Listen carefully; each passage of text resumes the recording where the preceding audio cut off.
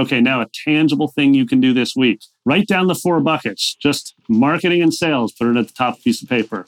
Next thing, deliverability, like just the classes you teach.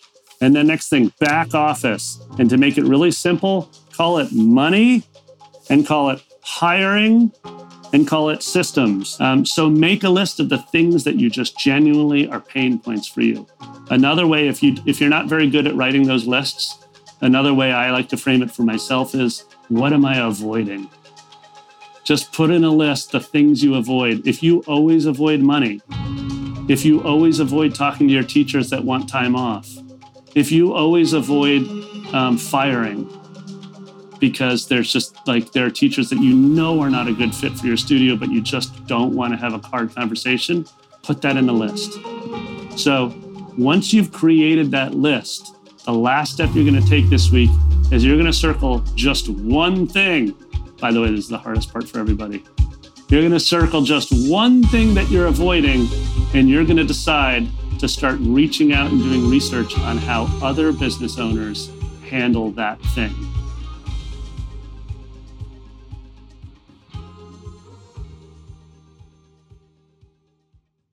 Are you a music school owner looking to scale your program from just a handful of teachers to a highly profitable, well-organized, and mission-driven company? Well, I'm Nate Shaw, co-founder of the Brooklyn Music Factory. And I'm Daniel Patterson, founder of Grow Your Music Studio, and we're here to help you discover a proven pathway to sustainable growth in your music school. So get ready to take your passion for music education and scale it to a 7-figure music school.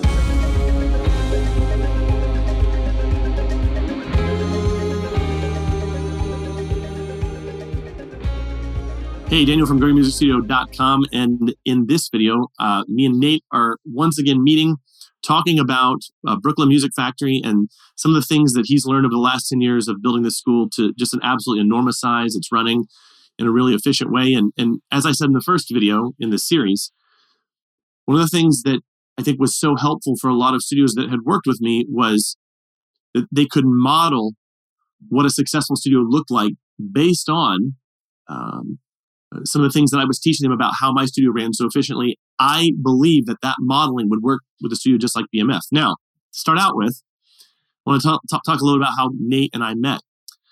So in late 2019, I was invited on a podcast, the Teacher Zone podcast. And those guys, Chris and Tyler, asked me a number of questions. They really grilled me about kind of my philosophy of business and running a business, running a music school. And as a result of that, Nate reached out to me. And we had a series of productive conversations. And over the course of about 1 month, he definitely did his homework on me. I had a lot of scrutiny on me, if Nate was going to hire me to come in as a consultant to work for their school.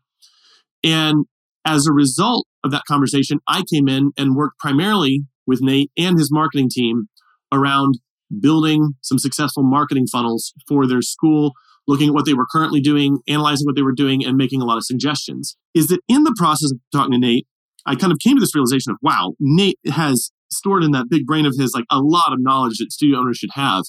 One of these things I thought was so interesting, and it really jived with the way that I thought about business. I think we can have a really cool conversation around this, Nate, is this idea of the buckets of business. These areas of business that encompass all the functions and roles that the business should have and should be doing. So I think let's not focus too much on the theory behind it. Maybe let's do a flyover of what those buckets are, because what I think will be really helpful is, what can someone take away from this video, something tangible, where it isn't just this theoretical piece of knowledge, but something that they can walk away and think, whoa, if I had been thinking about this for the past few years, life would have been very, very different for me. So Nate, go ahead. Let me describe the 4 buckets, and then I'll show exactly why I reached out and how you and I became friends and worked together and arrived at this point. So this was shared with me by one of my business mentors. I was in a mastermind for a couple of years, and the leader of that group shared this idea with me. And I came to him when I was trying to figure out who my next most important hires were going to be. And he said, Nate, before you know who to hire, you need to take a look at from a 10,000-foot view at your business in a simple way. So I'm normally I would draw this picture, but instead we're just going to sort of imagine my hand as a bucket. Okay, so first, just a left to right vibe, 4 buckets. This bucket is your, what I call marketing and sales. It's generating interest in your school. So that first bucket is just, how do people find you? How do people learn about you? It's not existing customers or existing families in your school or studio. It's how do new people find you? So that's bucket number 1. If bucket 1 is saying, hey, this is who we are. We talked about this in an earlier video, but this is the mission of our program. This is the purpose. This is what we promise you if you will commit to our school. Bucket number 2 is delivering on that promise. So honestly, bucket number 2 is where your teachers live, where you might live as a teacher. It's where those methods live. It's the curriculum that you've committed to delivering on, or maybe it's the curriculum you don't even have a curriculum yet. Maybe you just use a bunch of books that your piano teacher used or something, who knows? But that deliverability bucket is so key, because a deliverability bucket is also where training lives. It's where ongoing professional development of us as teachers live. So that when a family comes from here and says, you promised me this 7 to 10 year journey at Brooklyn Music Factory, I can say every single quarter of every year, we're working on improving how we deliver on that promise. So that's the second bucket.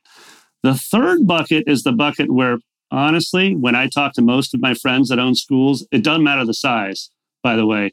This is oftentimes the bucket, with rare exceptions, that people resist. They don't even want to go to that bucket. And that's, as my mentor put it, that's the back office bucket. That's where your operations live.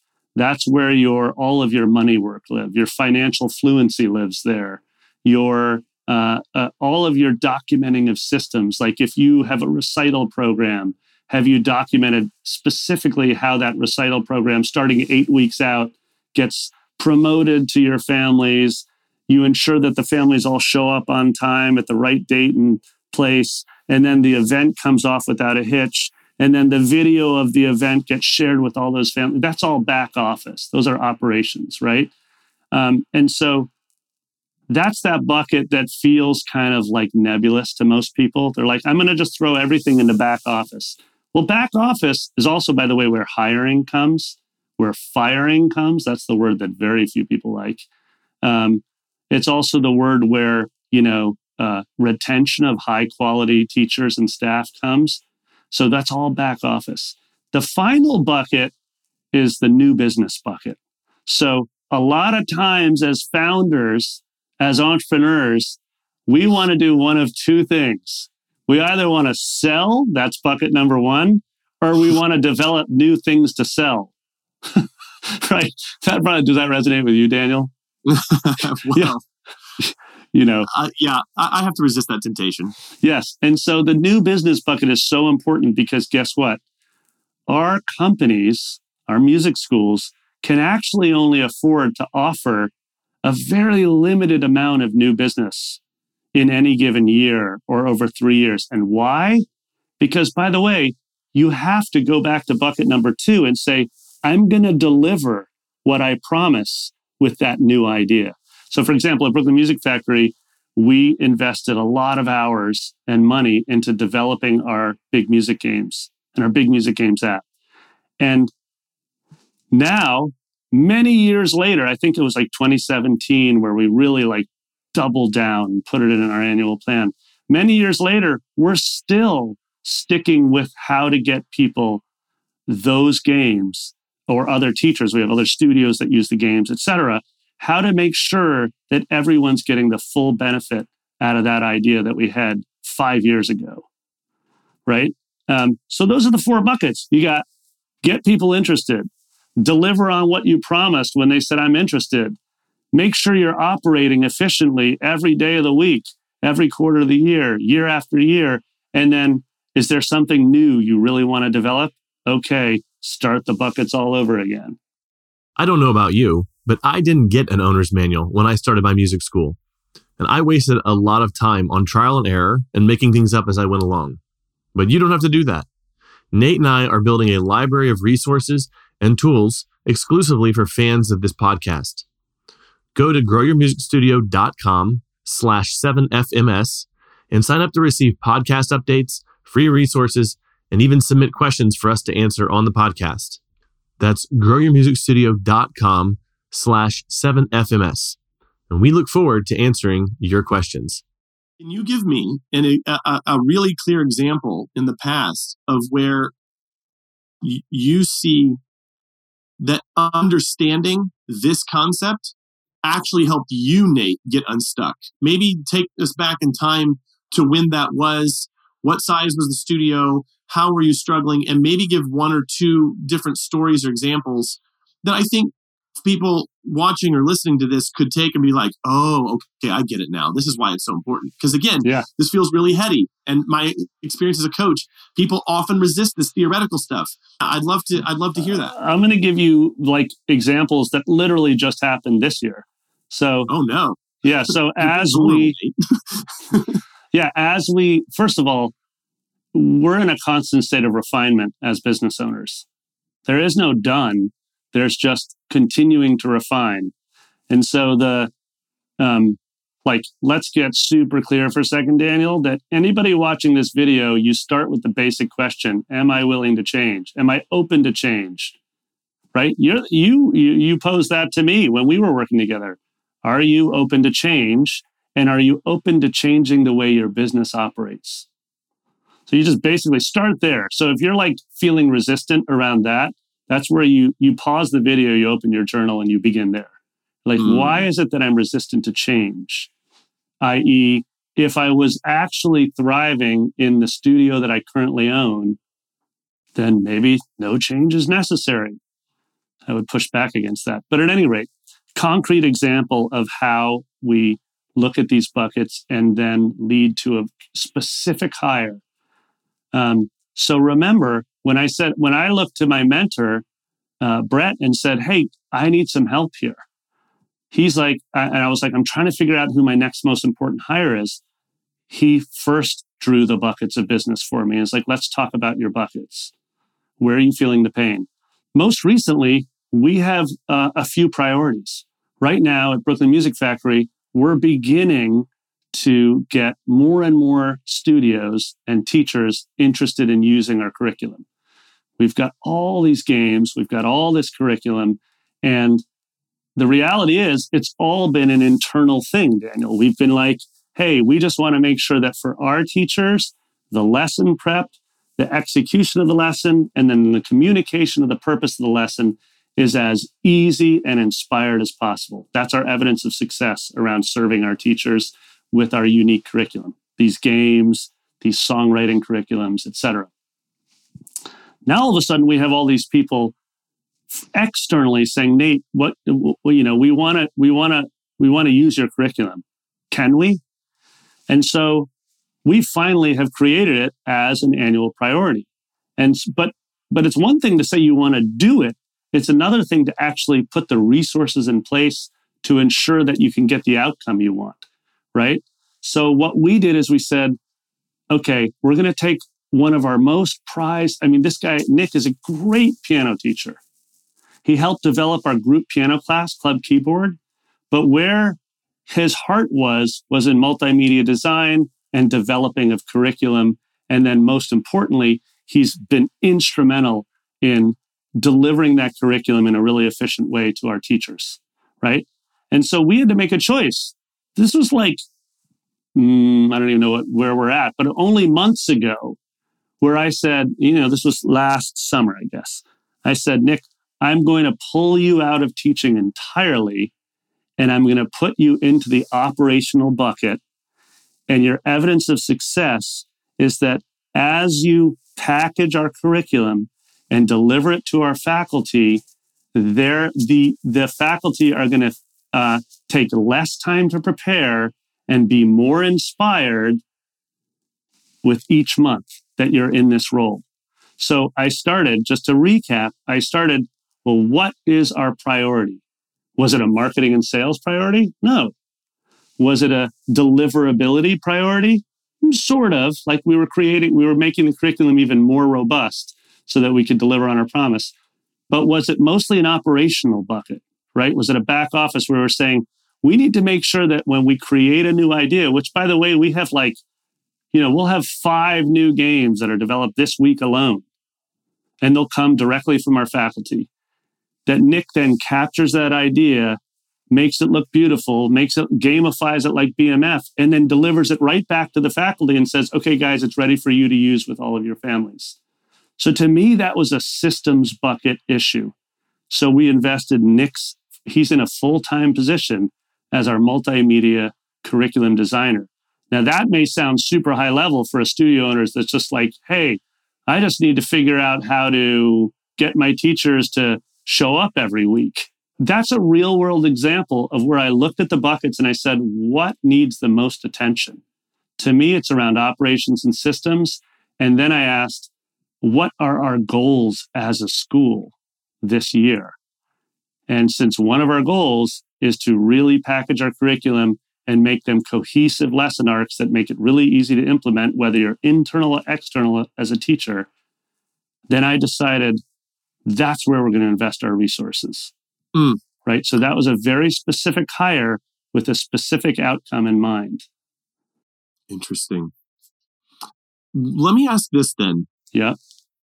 This top-down thinking, or actually, it's not really another way to say it would be this from first principles thinking. I know that we as people don't come as humans. We don't come with that we don't come with that as built into the hardware. Right. This is very much, and maybe this is a bad analogy to use, but this is software that gets installed. What is something that you did? Because I know you're not as nuts as I am, where I am built in such a way that I will measure my life down to the minute. I know you're not quite as crazy as me, but you didn't have this software built in either. Over time, especially over the last 10 years, if I know your story like I do, or knowing your story the way I do, this is something that you came to over time. What is something that someone could do to start thinking this way? What is something someone could do to begin to solve some of the immediate problems they have right now? Again, we have this big lofty concept of the buckets of business. We have this lofty concept we talked about the last video of understanding your purpose, writing it down in a journal. Like, again, what is it? Because I have an opinion, and I'm going to share it here in just a minute, but I want to hear from you first. Yes. What is it that someone can do to actually actualize this? Yeah, let me give you a simple version that you can put in place right now. And then let me talk about, for a second, how I arrived here. First of all, understand that this change is going to be a gradual change. And when you commit, as I did years ago, to just saying, every year I'm going to improve my craft as a business person. And I'm going to do it by addressing certain buckets of the business and trying to level up my knowledge, and then also trying to empower my staff and my employees in leveling up their knowledge. That is the potential for transformation in you is huge. Okay, now a tangible thing you can do this week. Write down the 4 buckets, just marketing and sales, put it at the top of a piece of paper. Next thing, deliverability, like just the classes you teach. And then next thing, back office. And to make it really simple, call it money and call it hiring and call it systems. Just those 3 things in the back office. And then the final is new business or new ideas that you're just like, because if you're anything like me, you have way more ideas than you'll ever act on. So write those 4 buckets down. Then do the hard thing of being super honest and saying, what is currently sucking in your business? What is just really painful for you in each bucket? It could be that you completely don't trust your marketing team. You don't even have a marketing team. You don't even know what to do with marketing. That could be your first thing that you put under that bucket. So make a list of the things that you just genuinely are pain points for you. Another way, if you're not very good at writing those lists, another way I like to frame it for myself is, what am I avoiding? Just put in a list the things you avoid. If you always avoid money, if you always avoid talking to your teachers that want time off, if you always avoid firing, because there's just like there are teachers that you know are not a good fit for your studio, but you just don't want to have a hard conversation, put that in the list. So once you've created that list, the last step you're going to take this week is you're going to circle just one thing. By the way, this is the hardest part for everybody. You're going to circle just one thing that you're avoiding, and you're going to decide to start reaching out and doing research on how other business owners handle that thing. You can start by reaching out to me, Daniel. Just like, be like, hey, put in the comments, like, how do people handle X? This is on my list. Because that, by the way, is the key transformational move for us as studio owners, which is saying we're going to go out to the people and we're going to ask for help. We're going to be totally transparent that we don't know what we're doing with this thing.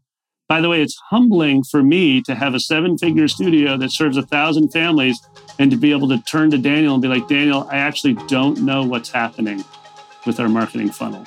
You remember that conversation we had, dude, where it was just like, I actually don't know what's going on here, and I just need to admit it. So, okay, you could be like, well, no, I don't trust Nate. He doesn't know what he's doing with his marketing funnel. Or you could be like, that's wisdom. He's ready and willing to be transparent with the things that he avoids or the things that he just is not clear on. And he's willing to address 1 or 2 things at a time.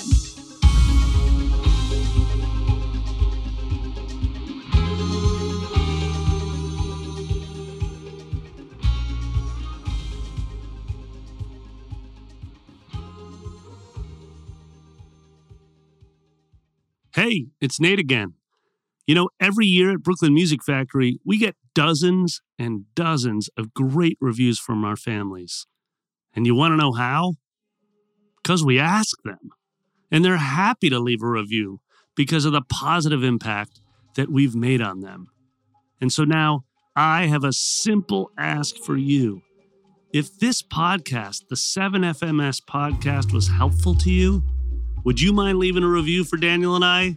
And please share the podcast with another music school owner that you think might benefit. It's one of the best ways that you can support us.